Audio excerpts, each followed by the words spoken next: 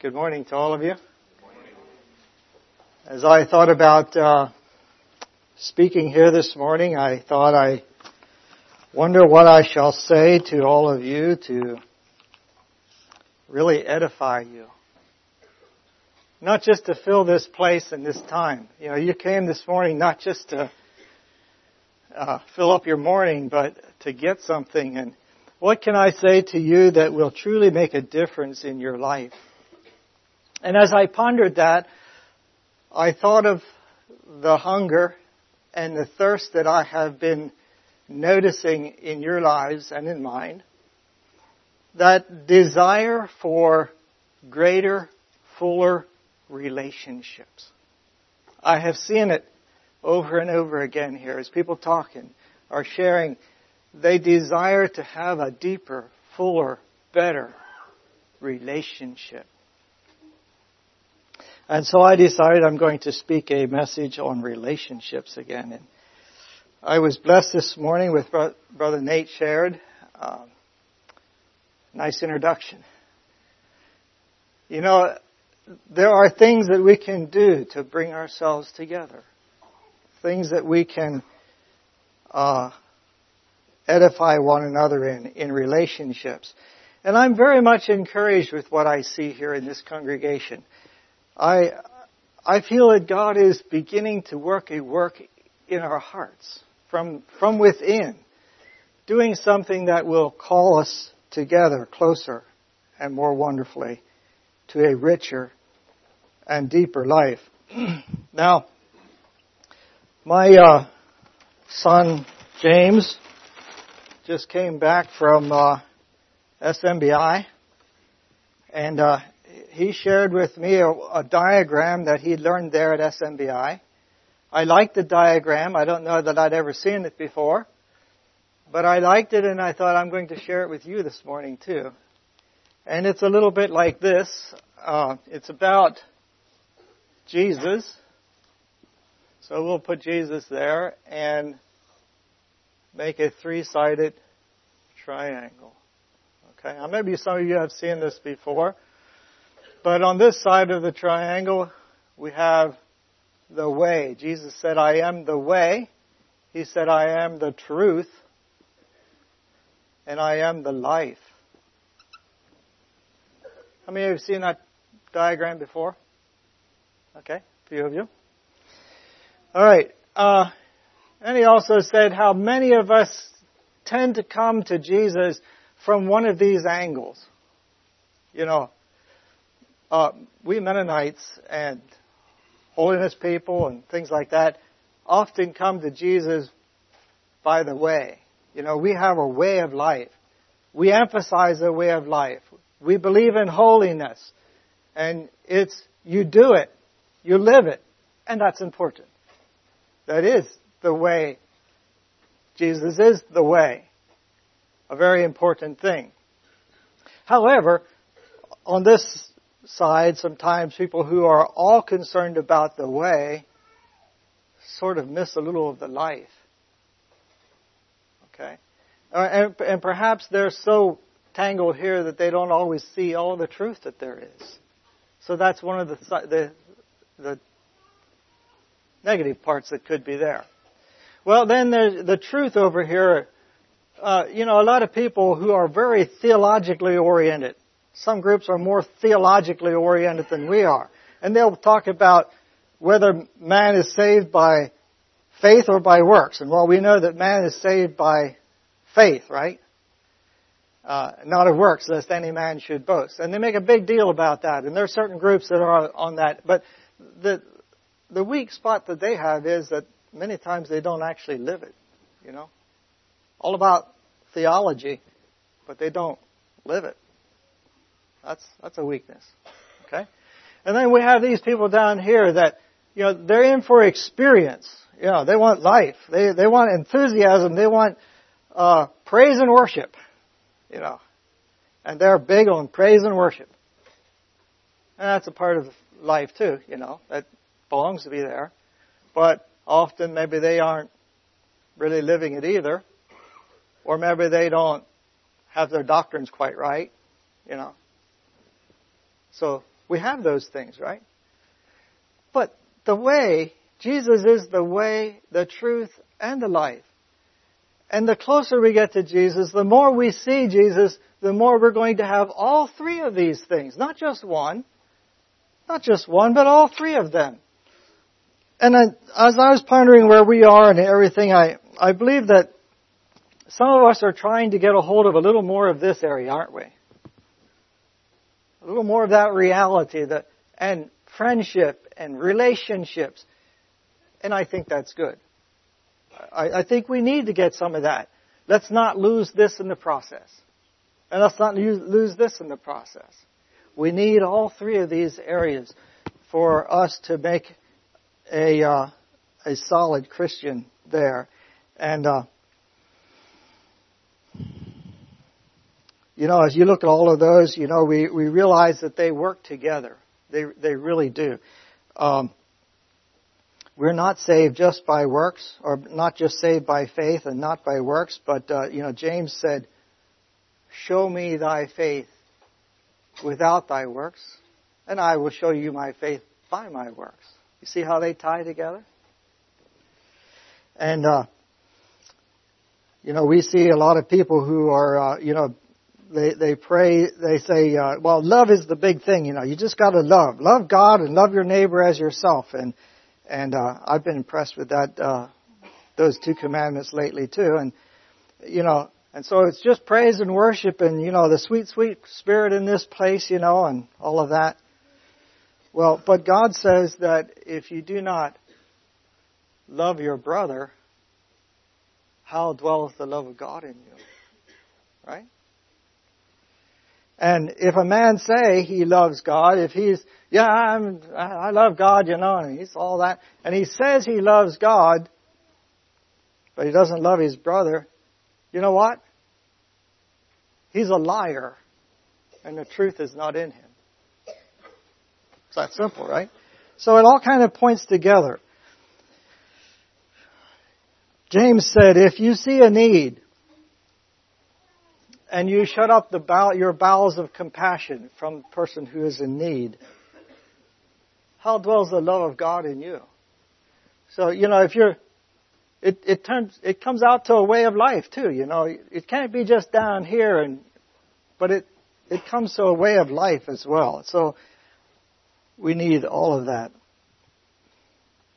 And we have that verse too where Jesus said that in the judgment day, there will be many that say, Lord, Lord, have we not done this and this and this in thy name?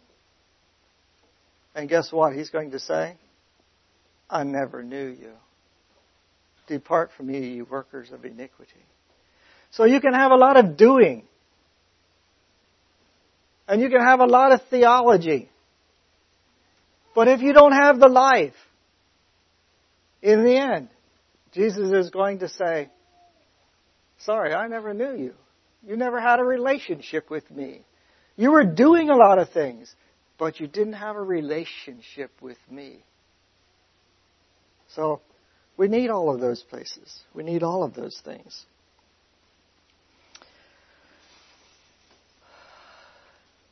I can't say that I'm completely balanced in all of this. I wish I was. We all seek to be balanced. I'm not pretending to be balanced. I'm just simply saying this morning, we need the balance of all of these things. I seek for the balance, and I trust that you're seeking for the balance in all of those things. And little by little, we learn how to do that, don't we? Did you know that we don't know how to do this naturally? You don't know how to have relationships naturally. You learn them. You don't learn how to love just pop, it just happens. You learn love little by little. Okay? And so, it's a long lifetime excursion. I'm still learning. Let me see, I'm 61 years old now. I think that's older than most of you. Maybe there's a couple people here that are older than that. But I'm still learning that. I still feel like in many ways I haven't quite gotten it. Right? I hope we're all there, really. Because, well, if you really think that you have it, probably you don't. I remember that when I was 20, in the 20s, I thought I pretty much had it figured out. Today I see how short-sighted my understanding was. I really thought I had a few things figured out. And I remember certain occasions when I opened my big mouth and said things that I thought people should, there were some things to change. Today, I realize how foolish I was. How little I understood of the bigger picture. Okay? How incomplete my views really were. But I pressed toward the mark. This morning, I'm not here to say that I have obtained it. I feel a lot like the Apostle Paul said, not as though I had already attained, but I press toward the mark. And I hope every one of you are pressing toward that mark this morning, that you really want to learn to know how to get this more perfect than you have it today. And so I hope to inspire you with that a little bit. And so, anyway, that wasn't my message. That was just the introduction. Okay? If you want a title for the message, I'm going to give it this title. And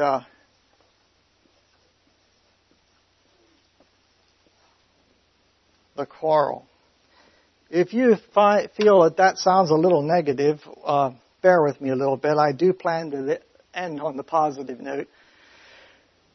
But I'd like you to look at the quarrel. I think all of you know what a quarrel is, and yet there's a lot of instructive things about looking at a quarrel. Okay? And maybe that sounds like a children's lesson to you. And I don't deny that maybe some of the children might be able to profit by this message somewhat. But my target audience isn't the children this morning.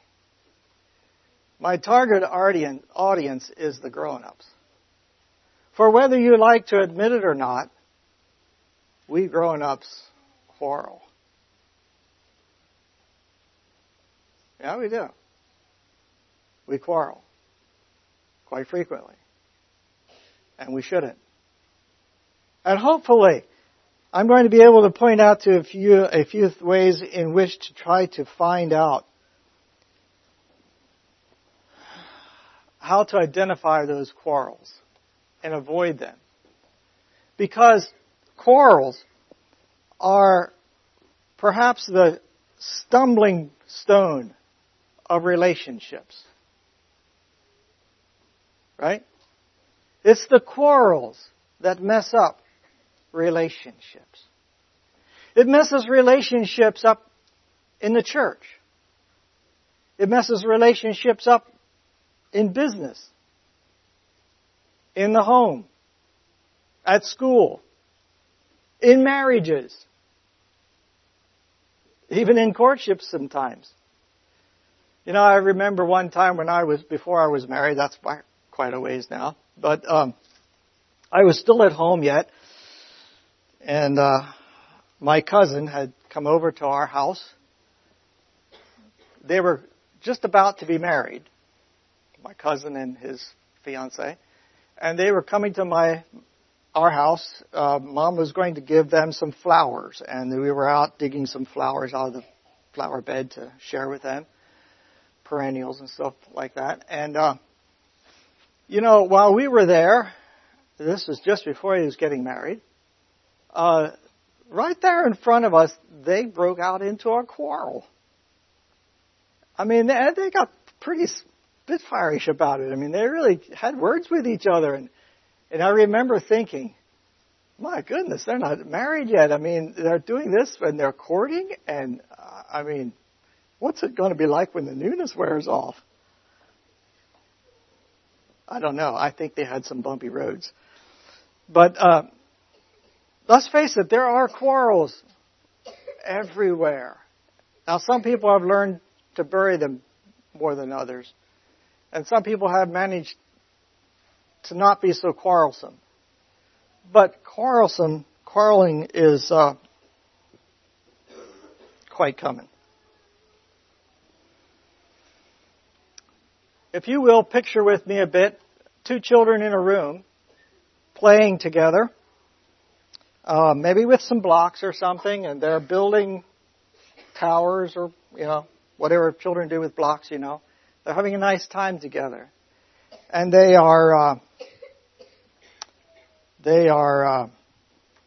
building and imagining and talking and sharing ideas, and they're having a great time. Can you imagine that? Yeah, you've seen that. And, we grown-ups, when we look at that, we listen in sometimes, right? And sometimes we're amused at the things they say. And they don't always have it right, do they? Sometimes it's really kind of amusing. But they're having fun, and we are blessed, and we are delighted in them, right? As long as they play peacefully together and happy and share, it's great, right? Now picture the same two children in the same room with the same toys, but today they're quarreling. And the one says to the other, "No, that's mine. You can't have it." "Yes, I can." You know how those quarrels go, right? And, "Give it back." "No, it has to be this way." "No, that's stupid." All those kind of things. You know the picture quite well, don't you? What's the matter?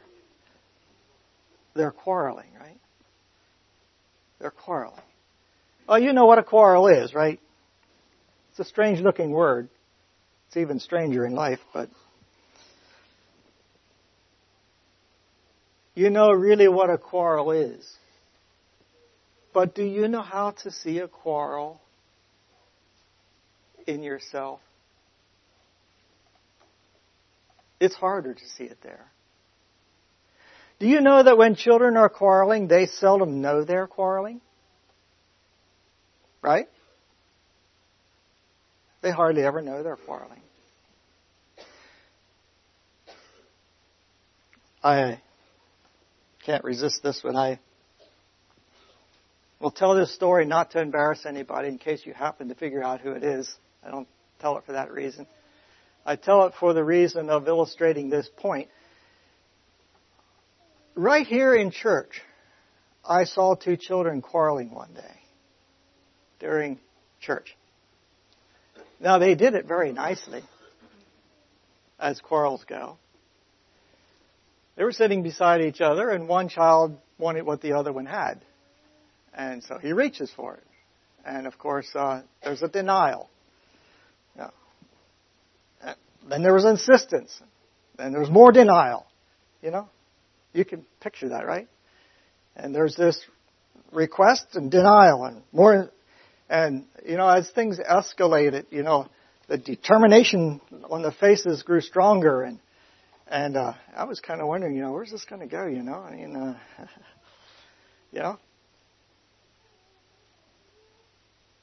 And fortunately, these children were pretty well trained, and eventually the one sort of resentfully gave in and left the other one have his way.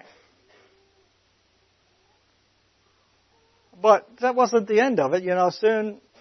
Soon he had it back. Right? And then the quarrel began all over again, because, and this played out a couple of times.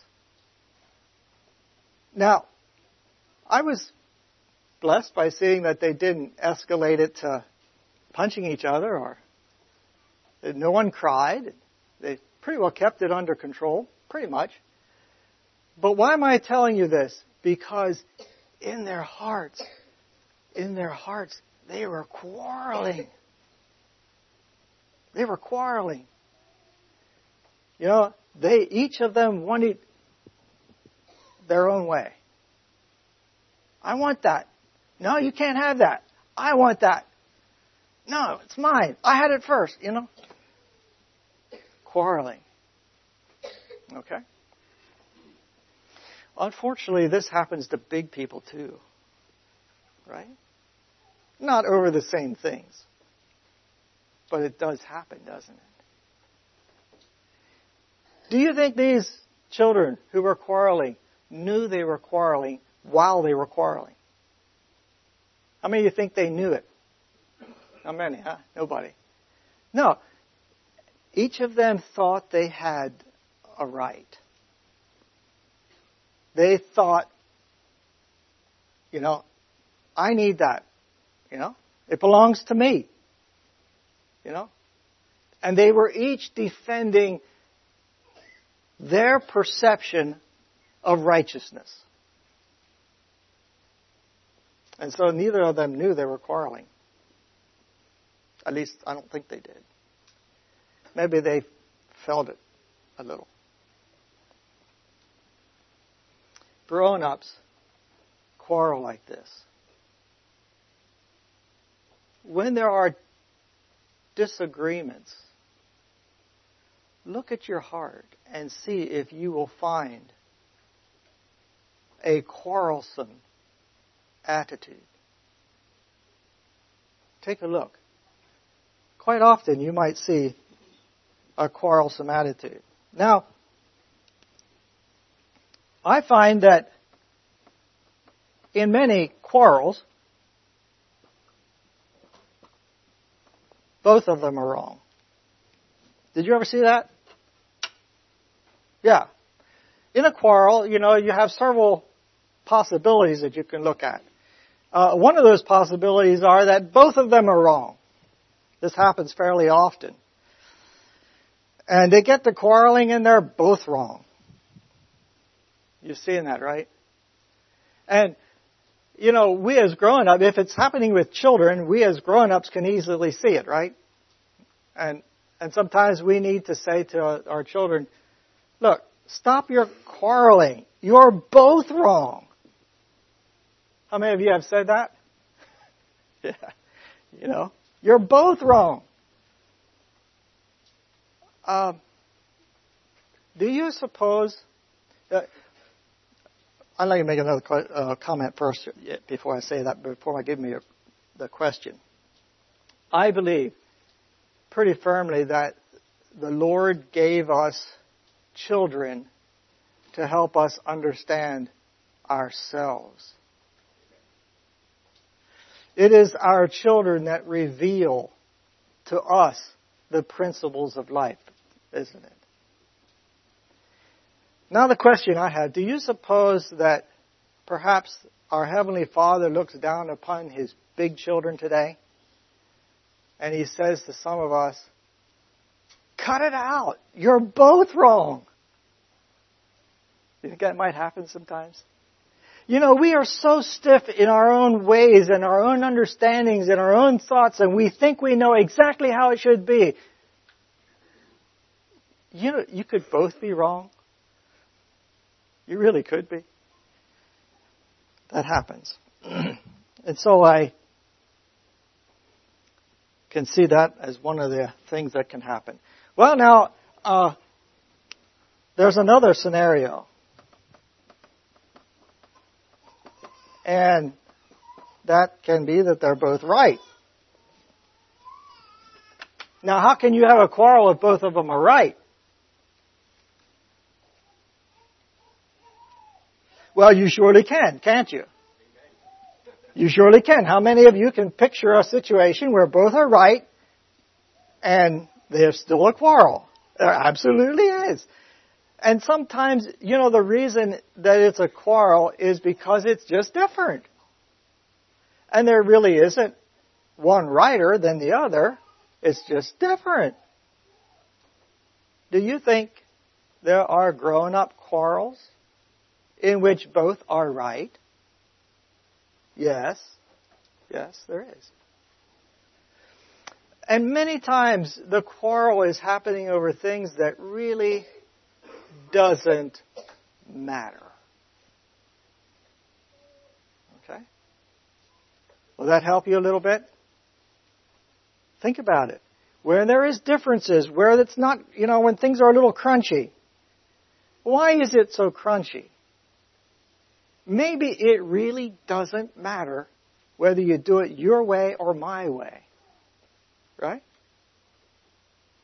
How do you think the Heavenly Father looks down upon His children who are quarreling together? You know how it feels as father and mother, right?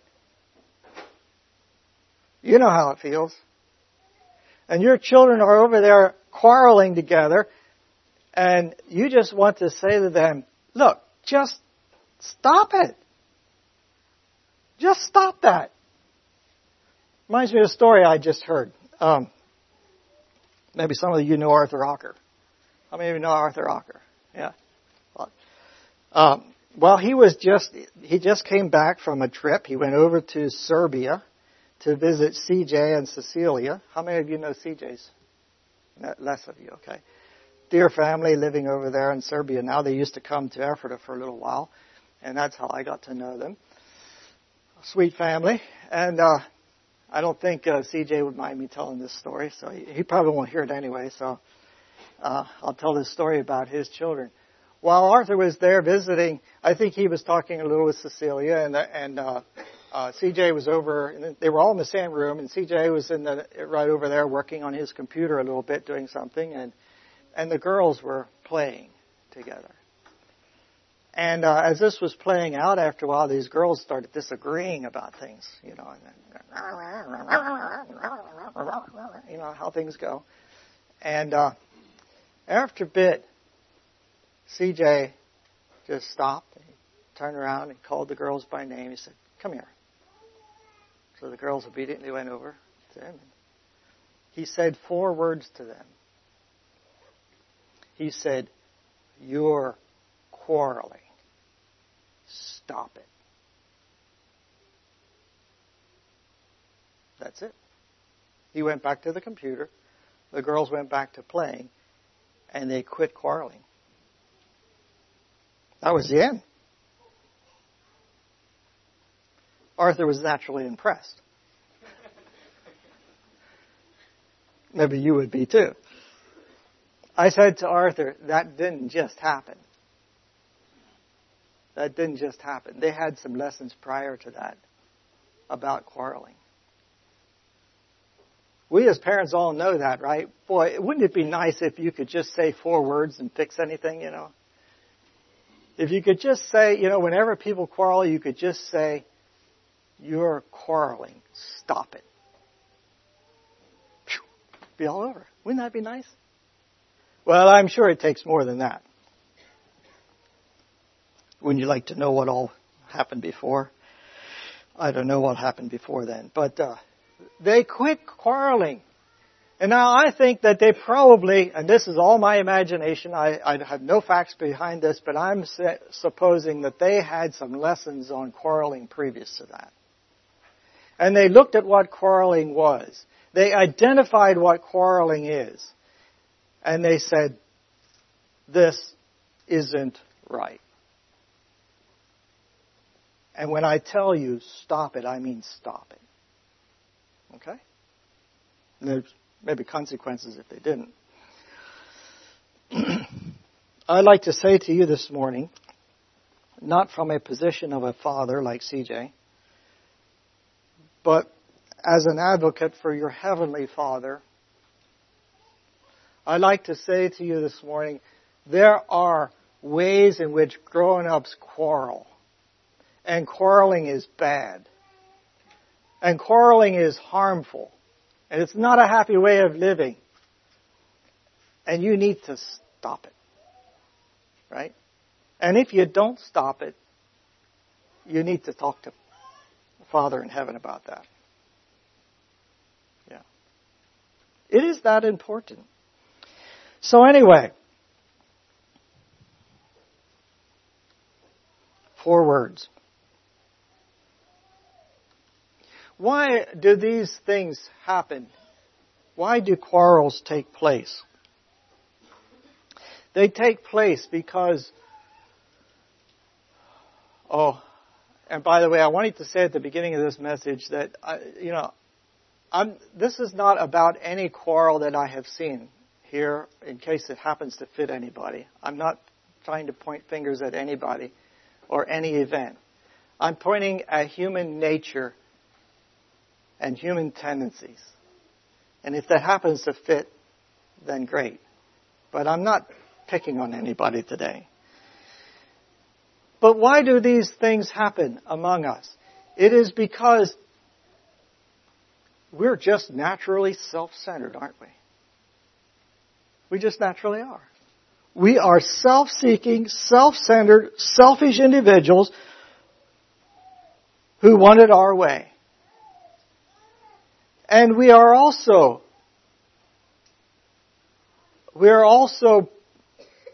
proud. We think we know the whole picture. So often we think we know so much. And it should be my way. Reminds me of that expression you hear sometimes, my way or the highway, right? That's a quarrel. It's a quarrelsome attitude. We think the other fellow is at fault. Every man's way is right in his own eyes, but the Lord pondereth the hearts. Proverbs 21:2.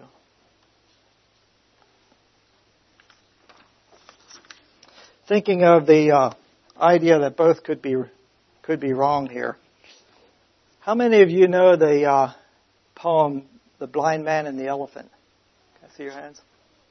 Okay, quite a few. Quite a few of you haven't heard that. So I'm going to read this poem to you just for fun, and so that those of you who don't know it would get a scope on this. The Blind Man and the Elephant.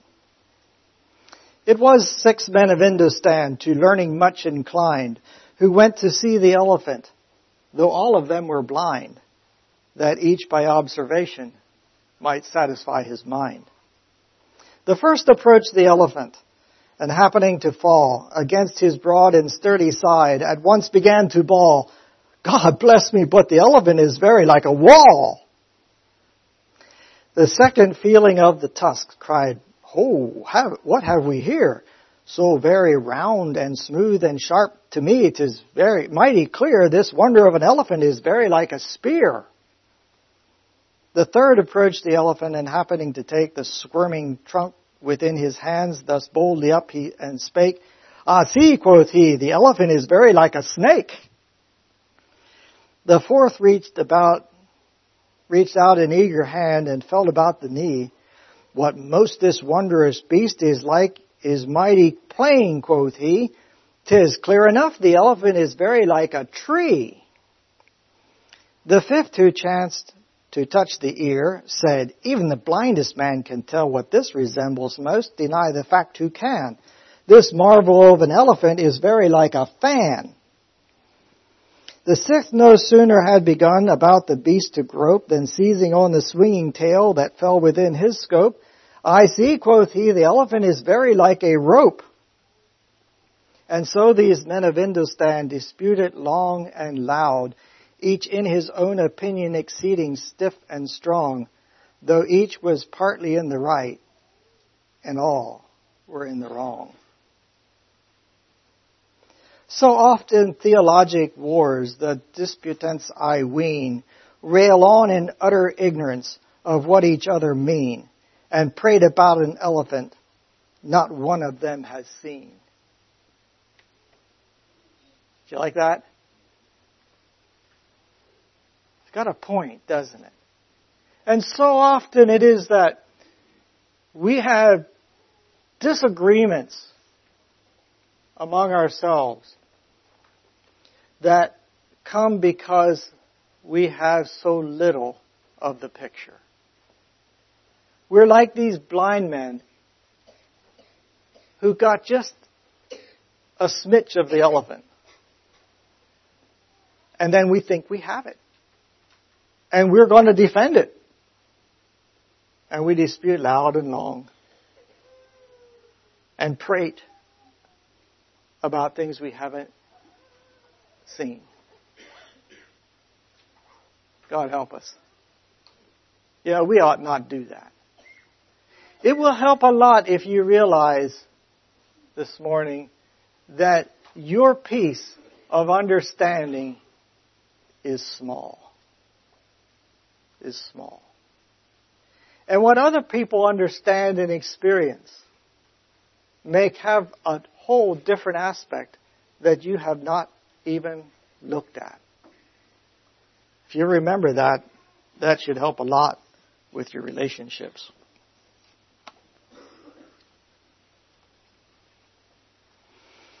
Well, now there's another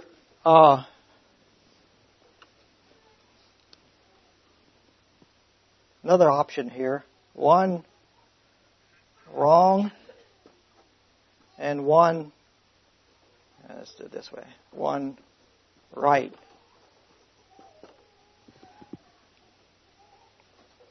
Disagreements happen not only with these two things, but also sometimes one is right and the other is wrong.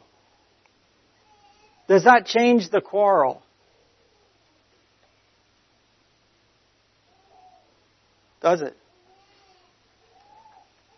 See if your head's shaking, no. A quarrel is still a quarrel. Okay? Now, you can have one right and one wrong. And, of course, both of them think they're right. Usually.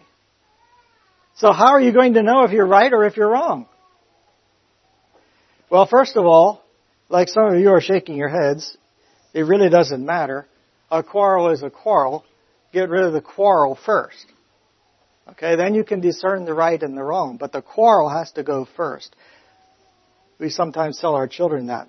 Stop fighting and then we can figure it out. Right? Just stop your fighting and then we'll figure it out. But you got to stop the fighting first, right? That's important in relationships. Adult relationships. Grown-ups, you know. Get rid of the fight first. And then you can figure out what's right or what is wrong.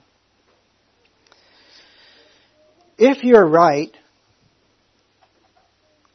your attitude could still be wrong, right?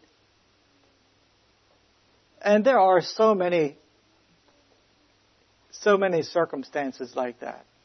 You might be right, but what about your attitude?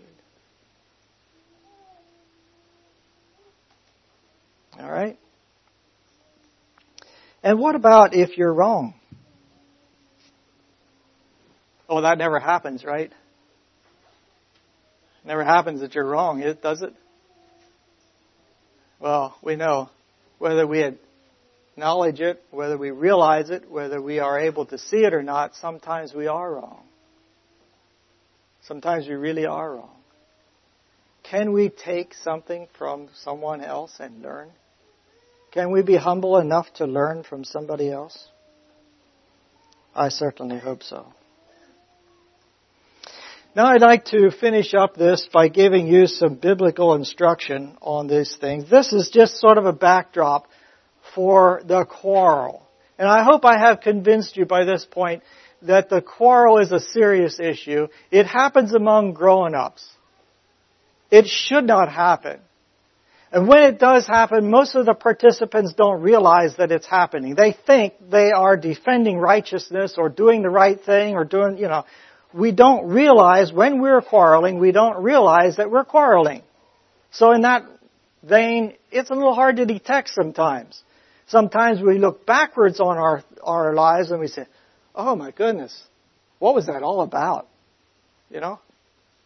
Sometimes the backward look can pick it up. But usually when you're in the process of the quarrel, you think you're right. Right? That's the way it is. So now, here's a few things that will help you, I believe, as you consider the fact that quarrels are the stumbling stone of relationships. It is the quarrels that mess up our loving relationships. Now here's some things that the Bible says, and this is not my ideas. This is what God says. I'd like you to turn to Colossians chapter 3, verse 12. And I'd like you to take a time over this passage just a little bit and let this soak in. This is so full, so rich, so challenging. But I think it will help you with your quarrels. If you will put on this mind that he has talked about here, I think you will see that it would really enhance your relationships. Really. Okay? All right.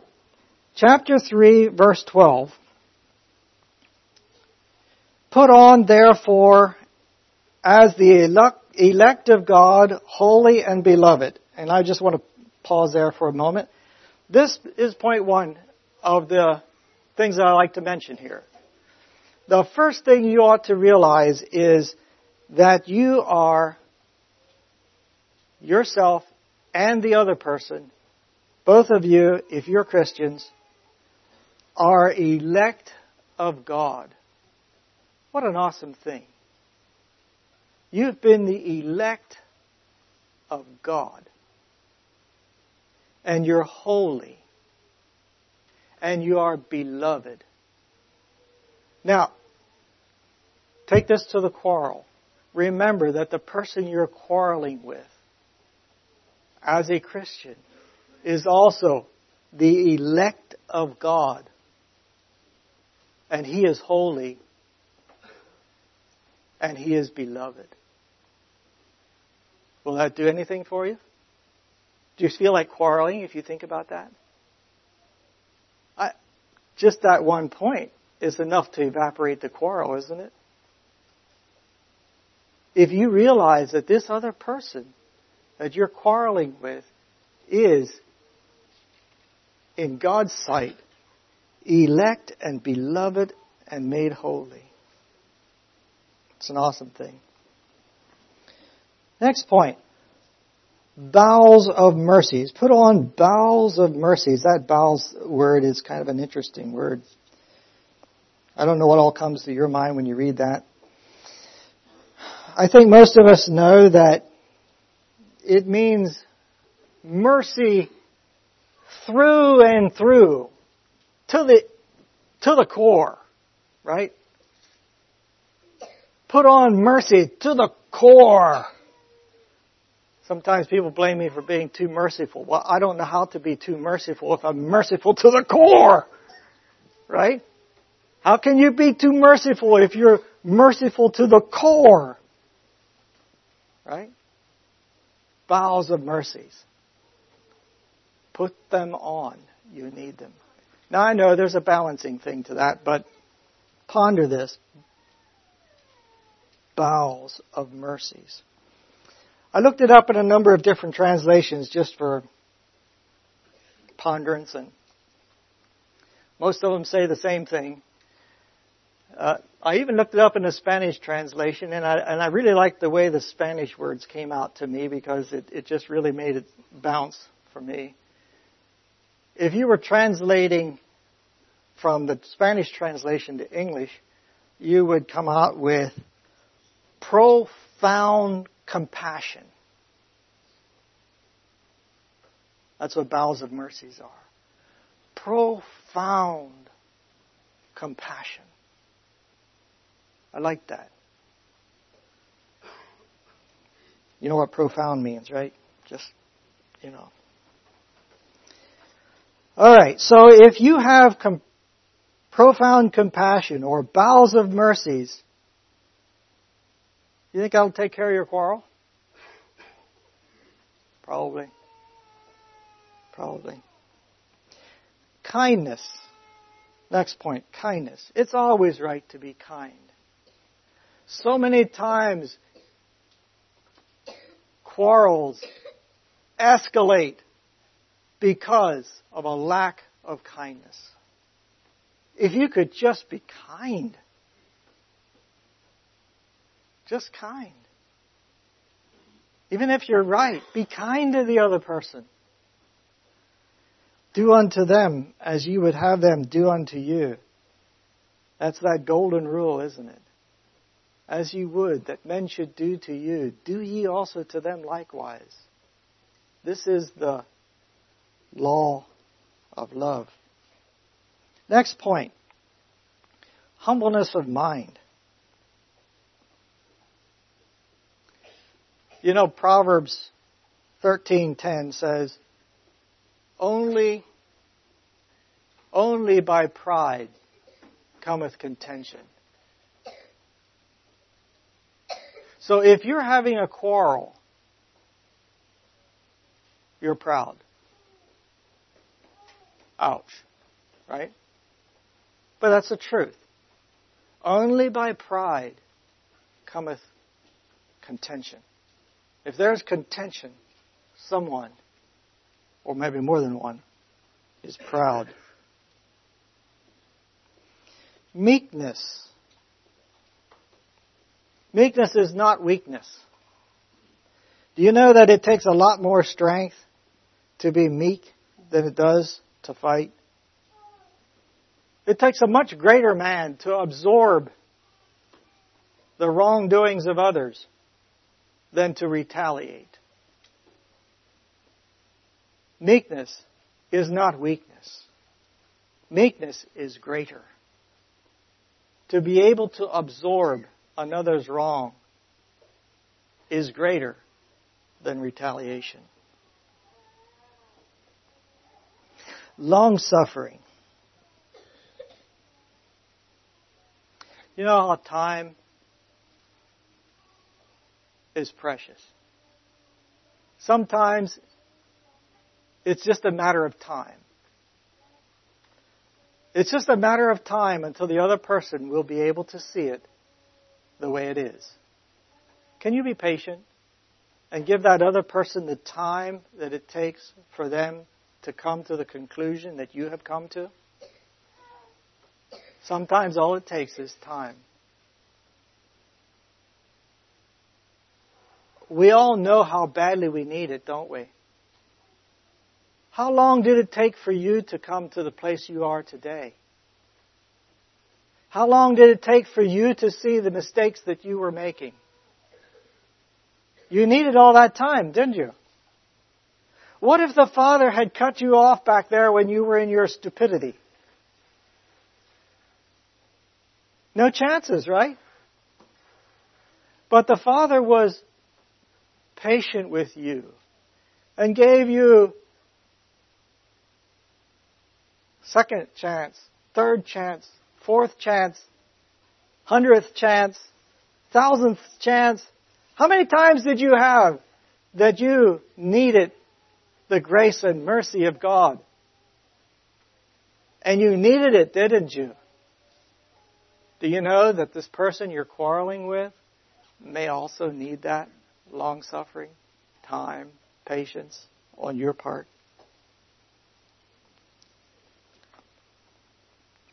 Forbearing one another and forgiving one another.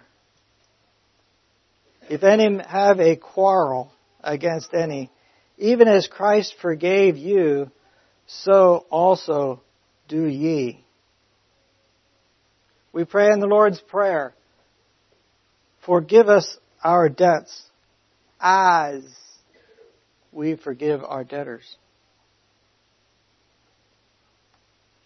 The story of the 10,000 talents, you all know it, right? This man owed 10,000 talents, and inasmuch as he did not have to pay, his Lord said, well, sell him out. And he said, oh, Lord, I'll pay you, just give me time. I really want to do this. And his Lord said, oh, okay, forgive him. What an excellent creditor, I would think. And then this man had another lesser fellow, owed him 100 pence, I believe it was. And he wouldn't forgive his 100 pence. You know the story, don't you? And so the Lord said, well, since you didn't forgive your brother, I'm going to rescind my forgiveness to you. And he cast him into prison till the debt should be paid. This is not just a parable, folks. This is what is going to happen to you if you forgive not men their trespasses. One day at the throne of God, your debts are going to come before you. And if you have not forgiven others, you will not be forgiven either. What a serious way of looking at things. So, now put all of this into the quarrel arena. And I ask you, is there any quarrel left in you? Can you possibly have quarrel with all of these things that I've just shared here with you?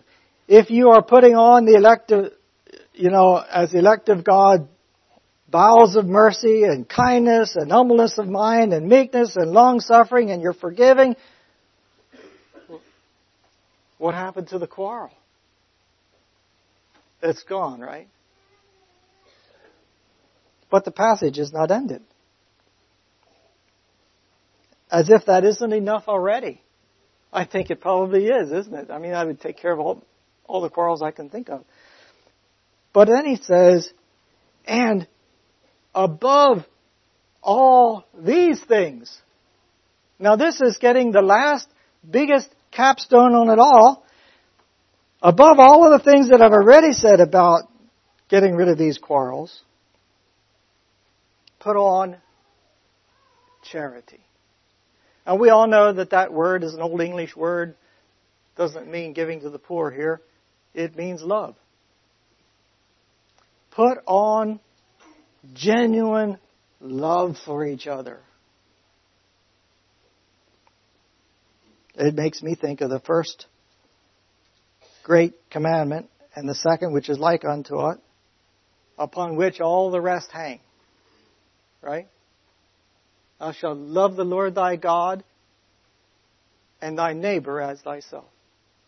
And on these two things hang all the law and the prophets. Yeah, I'm always intrigued with that idea. Which is the bond, going on with the verse here, which is the bond.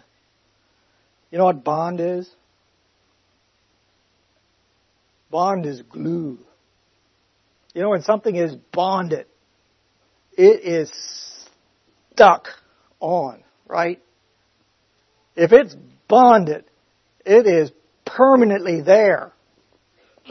Well, if you have love, you are going to be bonded together of perfectness. The bond of perfectness. Wouldn't we all like to be perfect? Oh, I want to be perfect. I'm pretty far from it. I work at it. Hope you do too. But this is the bond of perfectness. If you can love like this. If you can just take your brother and love him as yourself, you will be perfect. You will be perfect. This is the bond of perfectness. I hope I've made you earnestly desire for that. And let the peace of God rule in your hearts. Do you know that some of these things you don't have to settle? Did you know that? Sometimes the way out of the quarrel is simply let go. let go. And let the peace of God rule. That sounds simple, doesn't it? It's a little harder to do than it sounds. But it's very rich. Let the peace of God fill your heart and let yourself know that God is going to take care of this. God is going to rule. God is going to be Father. He's going to make things right. And He's big enough for the task. He doesn't need your advice. He knows how to take care of it. And He's actively taking care of it. So all you need to do is let the peace of God rule in your heart. And then the good things can happen in your heart as well. To the which also ye are called. I like that. Did you know you were called to this? You were called to this. It's your destiny. It's why you were created in the first place. You were called in one body, just as Jesus prayed in John 17, that they may be one, even as the Father and the Son are one. That's an awesome oneness, by the way. As the Father and the Son are one, so we are to be one with each other and with God. What an awesome calling.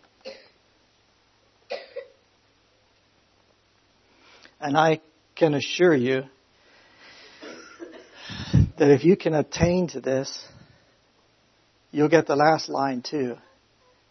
And be ye thankful. If you got that, if you manage the first part, you will automatically have the second. But I also tell you that it is something that is commanded. It is something that you ought to do by choice as well. You ought to be thankful. The top thing that ought to ring in your heart is the goodness of God to you first of all. And God is so good to you. And then God is good to your brother and sister as well, right? He loves the other person just like He loves you. And that's why I need to love them too. Because we're all going to be one together. And when you realize that fullness, how can you not give thanks? How can you not give thanks? When you realize what you've been called to, how can a quarrel remain within you? Well, we're not perfect, are we? And I'm not pretending that I never have a quarrel. I am acknowledging that I am learning this. I am learning it. I speak it to myself as much as I speak it to you. But this is the Word of God. This is the path to life. This is the thing that makes life full. This is what will bring us in perfect harmony together. We will have the way, the truth, and the life, and they will all be together. They will all be one, and there will be no quarrel. There cannot be a quarrel when this is happening right. Okay? Not as though I had already attained. Either we're already made perfect. But I press toward the mark. And I hope you do too.